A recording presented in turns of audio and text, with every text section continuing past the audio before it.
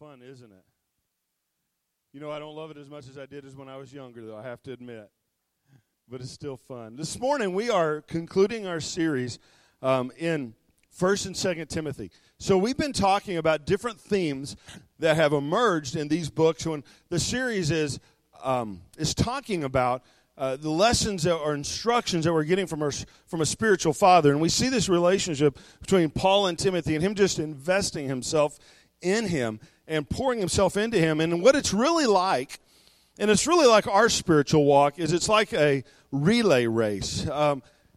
Anybody here ever run a relay race? Maybe in elementary school on field days. You know what I'm talking about, the relay race where you're running in a race and you have to, it's not just your own race, you're a part of a race that's larger than you, and you pass a baton in that race, in this relay race. And so I really believe that what we're seeing in 1st and 2nd Timothy is we're seeing this passing of a baton. We're seeing this one person's faith, the strength, the ministry, what God has poured into Paul. Now Paul is pouring into Timothy, and he's letting him know, hey, don't just take this for yourself, but you need to pass it on to others. You know, the worst sound that a relay racer can hear goes something like this. It goes ping, ping, ping.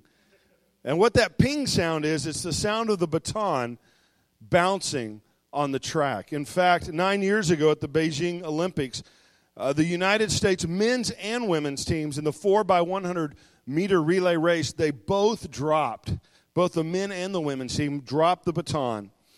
And they heard that. In fact, the last leg of the stick, or the last leg of the race, the stick was being passed into Tyson Gay's hand, and it slipped out of his hand, and he dropped it. They would have won the gold. He said it's the first time. I don't know if it's true, but he said it's the first time in his life he had ever dropped the relay stick. But it cost him the gold. 4 years before that in Athens, again, the American men were upset by the British because they dropped the stick in the relay race. And so it's so important. And we think about our Christian walk. I mean, often, we'll even talk about it today, Paul uses imagery of racing, imagery of athletics. And it's really what it's like. We're running our own race. We are running our leg of the race. But the Christian walk, the Christian race that we're in, is pursuing of the Lord, is not just our own, but we are one in the line of many that have come before us and those that are coming after us. Because you guys realize, if we really think about it, that the Christian faith, the church, could be one generation away from extinction? Hey, have you ever thought about that? That if we don't do our job, if we don't continue to pass on our faith, if we don't continue to disciple those that are coming behind us, not just in age, but those that are coming along with us, that we could actually drop the baton. And that's not what the Lord has intended. That's not what He wants. And as you think about a relay race, there's some things that you need to remember. These are just some things that I remember from running it in elementary school, is that it helps if you start fast and you start strong, that you just go for it. And sometimes that's a lot of times what happens when you come to faith in Jesus Christ, is you start strong, you start fast, and you go for it, and that's good. And as you lead people to Christ, it's important how you help them get started. It's important that you walk with them, that you run the race with them, that you coach them, that you help them run fast and run strong. The second thing I remember our coaches telling us is to maintain proper running technique. That you don't let fatigue, you don't let other things impact your technique, but you continue to do it right. And we've talked about that the last few weeks, that there's ways to run this race that work. We have instructions, and we're to follow that. The third thing is that you have to master the handoff. Okay, you have to master the handoff. You have to have your hand in the right position. You have to be there. You have to be speaking. In fact, when you're in your younger racing, you call for the stick and you tell them when you place the stick. You have to use your eyes. Now, as they get more advanced, then they run and they're not always looking. But when you're running when you're younger, they tell you to be looking. You have to make that eye contact, and they want you to always know your team. You need to know where your team is, because you just have this zone. You have a limited opportunity of where you can have your handoff at in that transition zone. And if the person in front is running too fast, then the other person can't catch them. They won't make the handoff. And so it is in discipleship. So it is as we are passing our faith off to those that are coming after us, that we're investing our life in, as Paul was doing with Timothy, that there's this window of opportunity that we have that we won't always have. The people that are in your life today may not be in your life next week or next year, and so you just have these opportunities that you have to capitalize on. The person whose desk is next to you at work, they may not be next to you next year. You have this window of opportunity to invest in them and to pour your life into them, and you have to make the very, very most of it.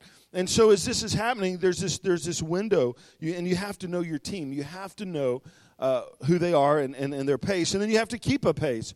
That even when you become tired, you have to keep going. And that's how it is in our spiritual walk. And then you want to finish strong. And they always have the fastest as the anchor, because you got to finish strong in a relay. And so it is as we're running this race, our spiritual race, that we want to finish this race strong. And so there's 3 points that I want to talk about this morning as we look at this illustration of running a race. The first one is receive the baton. But before I do that, will you show the picture of the ladies running? This is from the Rio Olympics. And I love this picture because Felix there, who she forgot her shoes at this race. So she gets ready to run. She opens her bag, her running bag, and she has no shoes in it. But thankfully, Gardner had an extra pair of shoes, a little bit larger, but she said a couple of socks could fix it. And she ran the race. And I just thought, what a beautiful picture of teamwork. Of that whatever it takes to continue the race, to keep the baton going, to make it through the finish line, that we would have that kind of determination and that kind of attitude as we run our race. And so the first thing I want to talk about this morning is receiving the baton. The text for it is 1 Timothy chapter 4, verses 6 through 12. And I'm just going to read these verses, just point out some things as we look at these. 1 Timothy chapter 4, verse 6. It says, if you point these things out, these things are what we've been talking about the last several weeks. It's what's preceding that in that chapter of following the Lord, of going after Him, of rejecting the things of this world, rejecting the teachings that are of this world, that are not of the Lord, and living a life. We talked about how that we treat others, of loving others and walking in purity and seeing the best for others. If we point these things out to your brothers and sisters, you'll be a good minister, or you'll be a good servant. And that's what the Lord has called us to be, is one who would serve those around us. You'll be that, and you'll be nourished on the truths of the faith. That as you walk in the faith, as you study the Word of God, that it nourishes you, it strengthens you. It's the food that gives you the energy that you need to be able to run this race. And as you're nourished on the truths of faith and of the good teaching, then it is produced in your life. Verse 7, he says, have nothing to do with godless myths and old wives' tales. Have nothing to do with that. There's so many sidetracking things that can just take you away from the pure and simple gospel of who Jesus is and what He's intended and the things that really, really matter. And he's like, people can spend a lot of time talking about things that don't really matter. He says, talk about those things that do really matter. And he says this, he says, rather than doing that, again in verse 7, he says, train yourself to be godly. This word train here it's gymnase in the Greek, and it's where we get the word gymnasium from, as you could obviously tell. And so here he's using this athletic metaphor, this picture of going into spiritual training, of training in yourself to be godly, that it doesn't just happen automatically, that there's training that's required. Some of the other words that are used here are the words like agonize or agony or endurance, that there's this process that takes place in our life as we're training ourselves to be godly, to follow the Lord. Verse 8 says, for physical training is of some value, but godliness has value for all things, holding promise for both the present life and the life to come. What he's saying here is he's not saying that this physical training does not have value. The some value doesn't mean that it's less important. What it means is that physical training is important now in the physical life, in the life that we have right now. But what he's saying is that spiritual training has benefit not only now, but for all of eternity. And so he's saying physical training is great, do it, but even more so, the spiritual conditioning, the spiritual training, the spiritual pushing through that will will cause strength, that will cause endurance, that will cause capacity for us to be able to go further, faster, stronger, and bring others with us. That's what Paul's saying. And he's saying they hold a promise, both for now and for the future, that we do these things because we have faith that God will reward those who diligently seek him, that we really do reap what we sow, and that he really will make that difference in our life. Verse 9, he says, this is a trustworthy saying that deserves full acceptance. He said, this is why we labor. This is why we work hard. He's saying this is why, and the idea here is pushing through weariness. He says this is why we continue to push through. This is why we push through the weariness. He goes, and we strive. This is why we strive. The picture here of this striving is like if you've seen the Olympic dead weight lifters where they're lifting this super heavy weight and you just see them just striving to lift it. That's the concept. That's the idea. And I wonder, do we really put that kind of focus, that kind of energy, that kind of passion, that kind of training into our spiritual conditioning? Do we really take that approach? It's the idea of the running back who's dragging the defensive lineman across the end zone, and he's scoring that touchdown, and he's striving. He's just pulling that defensive player behind him. It's that athlete who's running the race, who's striving for that last step to cross that finish line, to break that tape. This is the picture that Paul is trying to create for Timothy. He's saying push through, even through agonizing, even through labor, push through that because verse 9, because we have a hope in the living God. It's because of the hope that we have in the Lord that we pursue, that we endure, who is the Savior of all people, especially those who believe. He's saying he's the Savior of all people. Does that mean that all people will be saved? No, what it means is that the potential for all people is there to be saved, that he is the Savior that is provided for all the world. But for those that believe, that salvation is realized. And so if you're here today and you don't know the Lord, you don't know Jesus as your Savior, he is available as your Savior today. It's simply responding to him. It's simply submitting your life to him and receiving that salvation. Verse 11, he says, command and teach these things. And we've talked about in this series how that does not just mean a platform ministry. That means as you're living life, as you're discipling your kids, raising your kids, pouring yourself into those around you, that we're doing it in such a way that we're teaching, that we're sharing, that we're showing what the Lord has shown us. Verse 12, he says, don't let anyone look down on you because you're young. Don't let the condition of where you're at in life, even of your age, don't let others look down on you. Don't take that inferior place, but pursue God all the way. And he goes and do it by setting an example in the words that you speak, in your conduct, in the life that you live. Let your life show that regardless of age, that you're pursuing the Lord and that you're setting an example in your words, in your conduct, in love and faith and in purity. He's saying, Timothy, go for it. Go for it. Just live all out for Jesus. And I believe that's what the Lord's saying, the same things to us today. It's so applicable to us that we have to receive that baton. We have to live it. We have to pursue it. That if we are not receiving that baton, if we're not receiving what those before us are trying to pour into us, those around us, that the faith that's been passed down to us, that if we don't grab that if we don't grab it, we will never be able to pass it on to somebody else. And so it's so important that we live this life like Paul is instructing Timothy. We go all out. We don't hold anything back. We leave it all on the field. We leave it all on the track, that we live our life in such a way.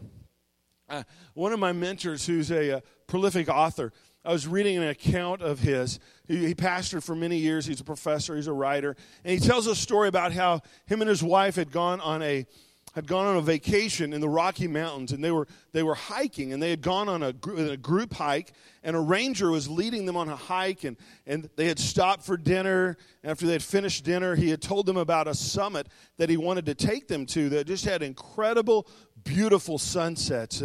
But the thing was that this late evening hike was over 1,000 feet in incline, and it was very, very rugged and rough terrain. And so as they began to climb this mountain, as they began to head to the top, this pastor's wife began to start falling behind and further behind, and she was behind the group. And the ranger noticed this, and what he did was amazing. And he stopped, and they waited for her to come up. And when she came up, he said, "Now you are going to become the leader of our hike." And so the one that was in the very back is now the leader. And what she says is that she was tired, she was worn out, she actually wanted to quit. And she wasn't the best hiker there, and she sure wasn't the best athlete. They actually had a superstar athlete that was in their group. But because she had been placed in charge, because she had been given that place of leadership, of leading this team, that because of that, she pushed through. Because of that, she was able to finish the hike because she knew that others were counting on her, and she couldn't give up. And I think life is a lot like that at times. That we have to be willing to receive this baton that's being passed on to us. And sometimes we don't want to. Sometimes we'd rather somebody else lead the hike. We'd rather somebody else have to be out in front, because if so, then it'd be easier on us. But I think the Lord's saying to us today is, no, go ahead and take that baton. Take that leadership. Take that role. Take that responsibility, because when you feel that responsibility, when you know others are counting on you, then you don't give up. Then you don't give in, because you don't want to let your team down. And so this morning I want to encourage you, receive the baton. Take the baton as it's being passed to you. The second thing is pass the baton. Don't just keep it, right? What happens in a relay race if the runner never passes? Imagine watching a relay race, and the person is just running as hard as they can. The other person is there to receive it, but they just ignore them, and they just keep running as hard and fast as they can. Everybody would be like, what? What do you do? That's not the point, right? And so it is with our walk with the Lord, with this spiritual race that we're running. The point is to be able to pass the baton on to others. 2 Timothy chapter 2, verse 1 and 2. Paul's saying this to Timothy. Now we're in 2 Timothy. We were in 1 Timothy. Now we're in 2 Timothy. This is close to the end of Paul's life. He knows at any moment that he can be executed. He's wrapping up his thoughts. The next point will be in chapter 4, where it even gets more so.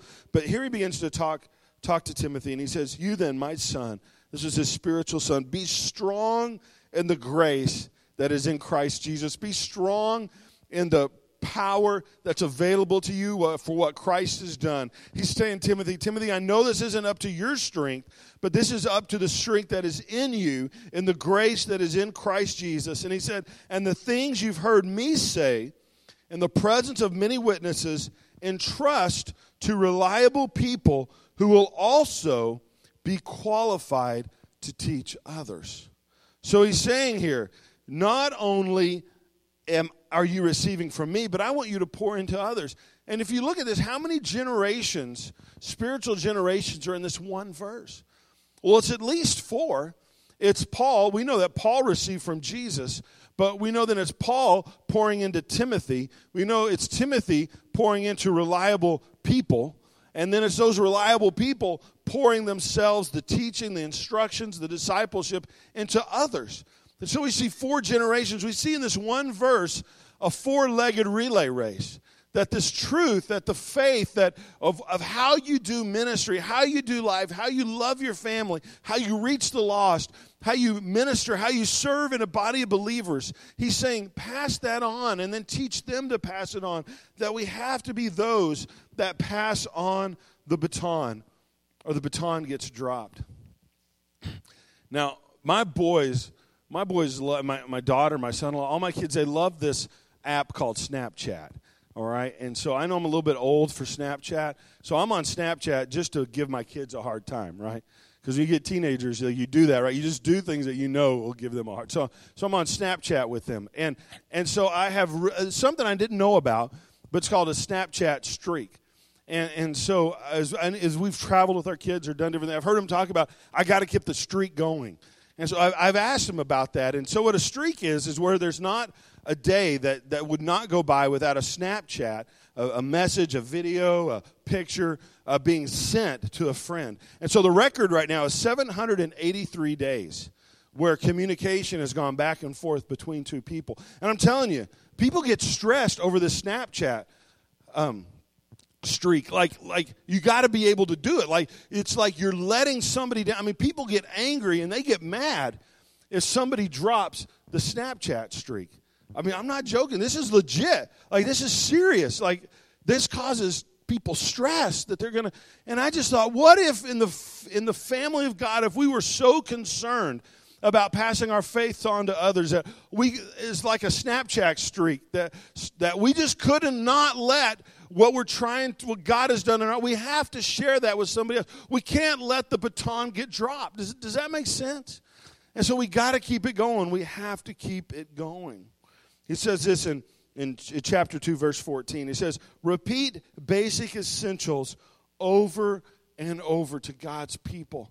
That is sometimes it's this going over some of the same things, but he's saying it's so important that we keep reminding ourselves of what the Lord has done for us and to us. Chapter 4, verse 2, he says, proclaim the gospel with intensity. He says, keep your watch, challenge and warn and urge people. Don't quit, keep it simple. And that's what the Lord's saying to you. And I think so many times we come up with reasons why we can't. And Paul's saying to Timothy, he's saying to you today, don't come up with the reasons why you can't. That's not what it's about. All we have to do is proclaim, share the gospel, share the good news of Jesus with intensity, with intentionality. Keep on your watch. Don't drop the ball. Don't drop the baton. Stay awake. Stay sober. Stay there and stay in the game. Keep on your watch. Challenge others. Warn them about what's going on, what can happen, and urge people, encourage people in the faith. Don't quit, and keep it simple. You guys think you can do that? Let me ask you again. Do you guys think you can do that? I know you can. I know we can do this. Did you know that in educational circles and especially in discipleship circles, the research is showing that teaching is not enough. Even among our young people, our kids, our teenagers, that teaching is not enough. What is really needed is transformation. What's really needed is mentorship. And so one of the things is we're leading the church as we're investing in the next generations and we're looking to really help them solidify their faith is that mentorship is what really makes a difference. And I believe that's what makes a difference in our lives as well as adults, is not just somebody who tells us something, but being willing to walk in life and to be able to show people, hey, this is what it looks like, and it be based in a relationship. And so as you make a difference in the life of others, it's not just going to happen with the words that you say, but it's going to happen by living a life with them, of walking with them, of pouring what God has poured into you, pouring it into them. That we are mentors. And this is what one person said, and I love this. It's talking about in the life of the church of being a volunteer versus being a mentor. And this is what this educator said. She said, to be a volunteer means being free to give service or not. It implies an optional role, something we can choose to do, and when we're tired, choose not to do it. But service is not optional in the life of a Christian. We are called to care for one another. We're called to care for one another, not invited to volunteer when it's convenient for us. When life throws its curveballs, it is a thriving mentor relationship that will give our kids something to tangible to hold on to before they are lovingly pointed back to their Heavenly Father. And so we want to be ones that continue to pass on the baton. And then finally, number 3 is we want to finish strong. We want to finish strong. We want to finish this race strong. And we want to be that anchor person that just drives it through, and we finish strong. And here we see, and I'm going to cover a lot of passage here, but I'm going to do it quickly. 2 Timothy chapter 4. It's in the app if you want to look at it in our Grace app, in the market or in the app store. It's also going to be on the screen. And this is out of the Message. This is Paul's last chapter to Timothy in his letter. Of course, it wasn't a chapter in his letter. It's simply a letter that probably he was dictating to Luke, who was there at the prison with him in Rome. But these are the last words. I mean, this is, when you think about Paul finishing strong, these are some great words to look at. And even think about if some of the most important people in your life, if it was at the end of you thought could be the very end of your life, what would you be saying to them? What would you be sharing? And this is what Paul is saying to Timothy. Again, this is in the message. He goes, I can't impress this on you too strongly. Like he goes, I can't emphasize this enough. I can't make this seem more important than what it even is. He says, God is looking over your shoulder. Christ himself is the judge with the final say on everyone, the living and the dead. And he's saying this in a way to cause him to really pay attention. That the Lord is judging, the Lord is looking. And so that has a serious connotation to it.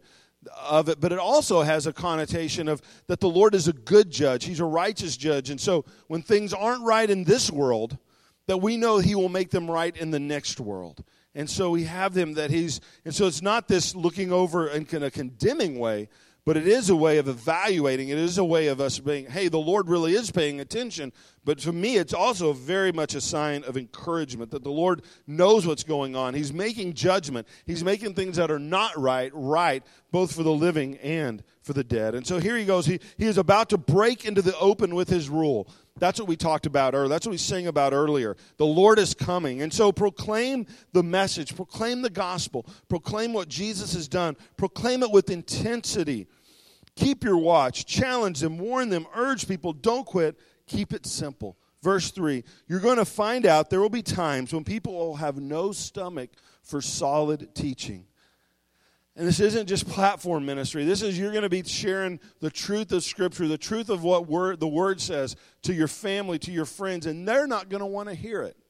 Anybody ever experienced that? They don't want to hear it. But they will want to fill up on spiritual junk food, catchy opinions that tickle their fancy. They'll turn their backs on truth and chase mirages. That they'll go after just these false teachings, these things that are not true. Did you know that the majority of cult members are former church members? And they got pulled astray. They started listening to doctrine, listening to teaching that is not true.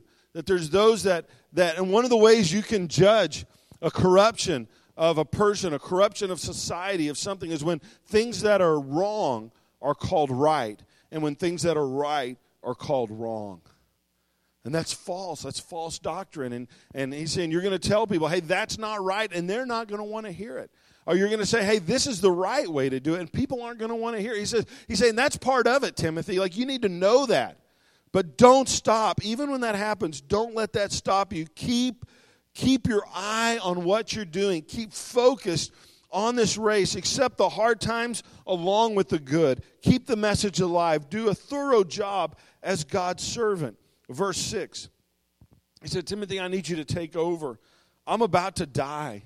He said, I'm about to be poured out like an offering on God's altar. This was a picture of the Old Testament of the sacrificial system where an animal would have been offered, and they would have had a cup that they would have poured over the sacrifice as a drink offering. And that's the imagery that he's using. The Greek word there of this, of being poured out, of being released, of being set free. It's kind of like the idea of hoisting anchor and a ship setting sail. He's like, I'm getting ready to set sail. It's the same imagery in the Greek of a tent that's about to be folded up and put away.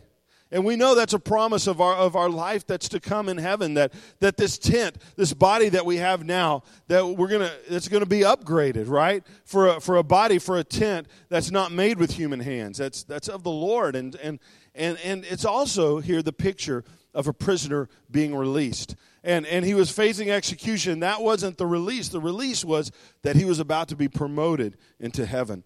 And so here he said, I'm about to be poured out. He's like, and he was doing it voluntarily. I mean, he had given his life to service for the Lord. And this was an honor. He had in Philippians, he had talked about being willing to do that, how he could see that day coming off in the future. But now it's becoming a reality, and he sees it about to happen. So he said, you take over. And then Paul says this to Timothy. He said, this is the only race worth running. It's the only race worth running. And our culture will tell you there's a lot of other races. There's a lot of competing values in our world. And Paul's telling Timothy, this is the only race that really, really matters. He says, I've run right to the finish. He said, I'm running through the finish line. When that anchor person's running for the end, they tell him to run through the line. You don't stop running until after you've passed the line. You don't start slowing down on the way, knowing that you're almost there.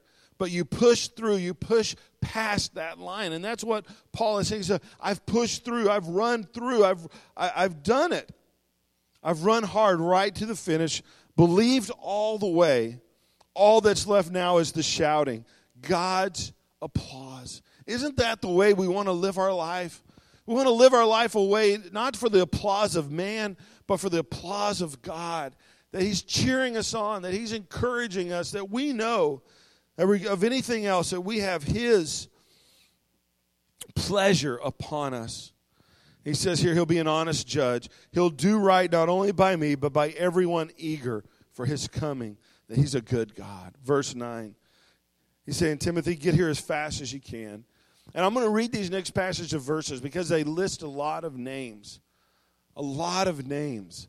Because Paul didn't run this race alone. He was one who had received the baton. He was one who was passing the baton on. He was one who was finishing strong. He didn't live his life in isolation. He lived his life pouring it out for others. And so we see a list of the others in his life here in just the next few verses. Verse 9, he says, get here as fast as you can, Timothy. He says, Demas, who is chasing fads, went off to Thessalonica and left me here. He's like, Demas has deserted me. He says Crescens is in the Galatia province. He had sent him there to minister. Titus is in Dalmatia, which is modern-day Yugoslavia. He says Luke is the only one here with me. Bring Mark with you. He'll be my right-hand man, which is interesting because Mark here on Paul's first missionary journey had bailed. He had bailed, and Barnabas wanted to bring him on his second missionary journey. And Paul said, like, no way. That guy, he doesn't finish what he starts. He's not worth anything. Don't bring him with us. And so Paul and Barnabas ended up separating and doing different missions trips because of Mark. But now, Mark has proven himself faithful.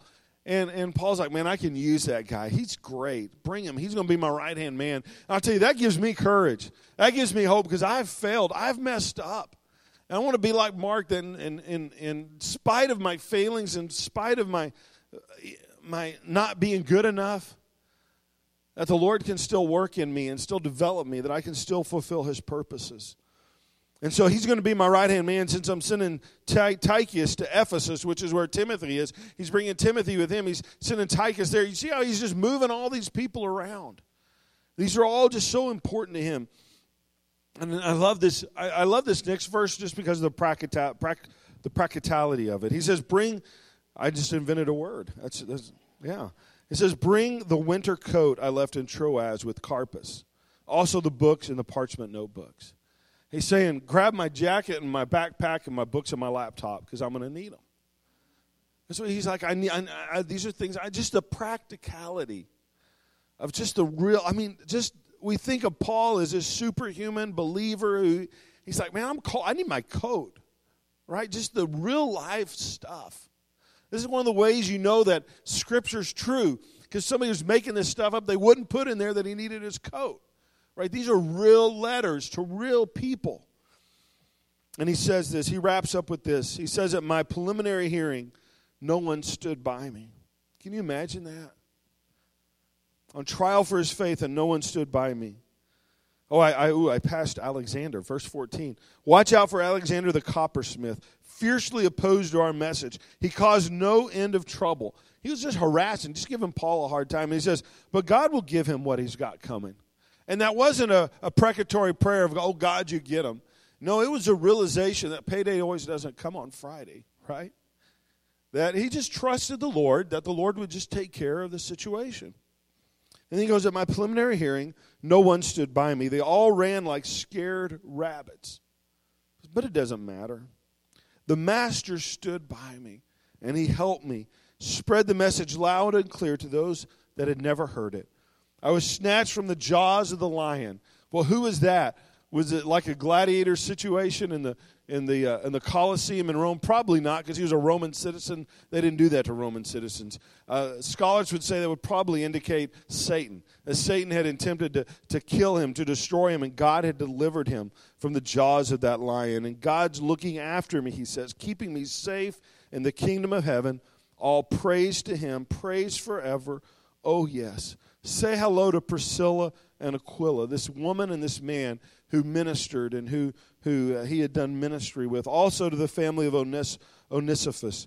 Erastus stayed behind in Corinth. I had to leave Trophimus sick in Miletus. And so he just lists these. This is what's going on with people. Paul loved people. He says, try hard to get here before winter. And then he sends greetings from his friends that are there in Rome with him. He says, God be with you. Grace be with you.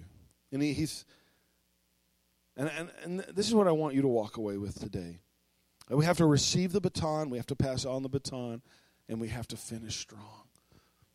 And as I was thinking about this passage, I was thinking about it was the very reality of the restriction of Paul being in prison that forced him to develop these other men and women. That it was, if he would not have been stuck in these prisons, first of all, we know he wouldn't have written the letters that he wrote, but also he may have done a lot of that himself. Those different things that he taught Titus to do, that he taught Timothy to do, that he taught Luke to do, that he taught Mark to do, that he poured himself into others because of the restrictions in his life. That the restrictions in his life, the areas of confinement, the areas of that he wished it wouldn't have been so, those very things are what caused, or what were used, or what were leveraged to see the gospel go forth, to see his life poured into others so that they could pour their life into others. And so one question I have for you today is what are some areas of restriction? What are some areas of, I wish it weren't this way in my life? That actually that very place that you're in, that very jail, so to speak, that very place of I wish it wasn't like this, what additional opportunity is there because of that? What opportunity is there to really pass the baton on to others? That you're intentional about it. See, a baton, when a baton is being passed from one runner to the next, right? They don't just flip it and hope they get it, right? I mean, they do if they're like about to fall and it's just like their last ditch effort. But the probability of a successful handoff is minuscule. No, there is such intentionality of placing that baton in the hand right in front of them. And there's intentionality to receive it. And so we must live a life with intentionality of passing on, of sharing our faith, of developing, of discipling, of being spiritual parents to those that are coming along beside us and behind us. And I just wonder what places in our life that we would view as restrictions, actually, God might want to leverage so the gospel could go forth in ways that we never thought possible. Let's pray this morning. Lord, I thank you for this example of Paul and of Timothy, of people that were not living their lives for themselves, Lord, but who were living their life in such a way to pass on what had been passed on to them. Lord, help us not to be selfish Christians. Lord, your word says, Lord, that much you've received, so freely give. Lord, we want to be those who freely give, Lord, what you have given to us. That we'd be faithful to pass this on to others.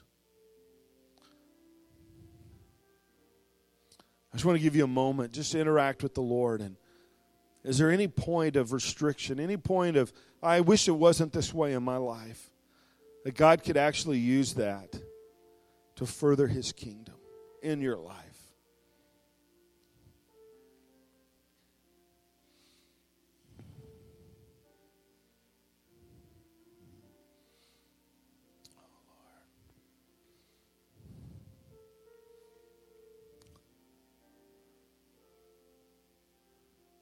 Before we proceed today, I want to ask you, is there anybody here who does not know the Lord? does not know Jesus as your Lord and your Savior, and you came here today hoping somebody would give you that opportunity, I want to do that today. If you do not know Jesus, if you've not received His grace, His mercy, His love, His forgiveness, or maybe you've walked away from it, today is a day of salvation for you. He's here for you. If that's you, would you just get my attention? Would you raise your hand or look up at me? And I want to pray for you right where you are this morning. Is anybody here that's you? Saying, Jay, that's me. I need Jesus today. Lord, we're going to go from this place, Lord. Lord, we don't want to go focus on ourselves, but Lord, we want to live a life, Lord, where we pass the baton on, where we finish strong, Lord, where that what you've done to us, Lord, we want to do to others. And Lord, those things that we wish somebody would have done for us, but they didn't, Lord, that we would do that for others. In Jesus' mighty name, amen. Amen. Amen.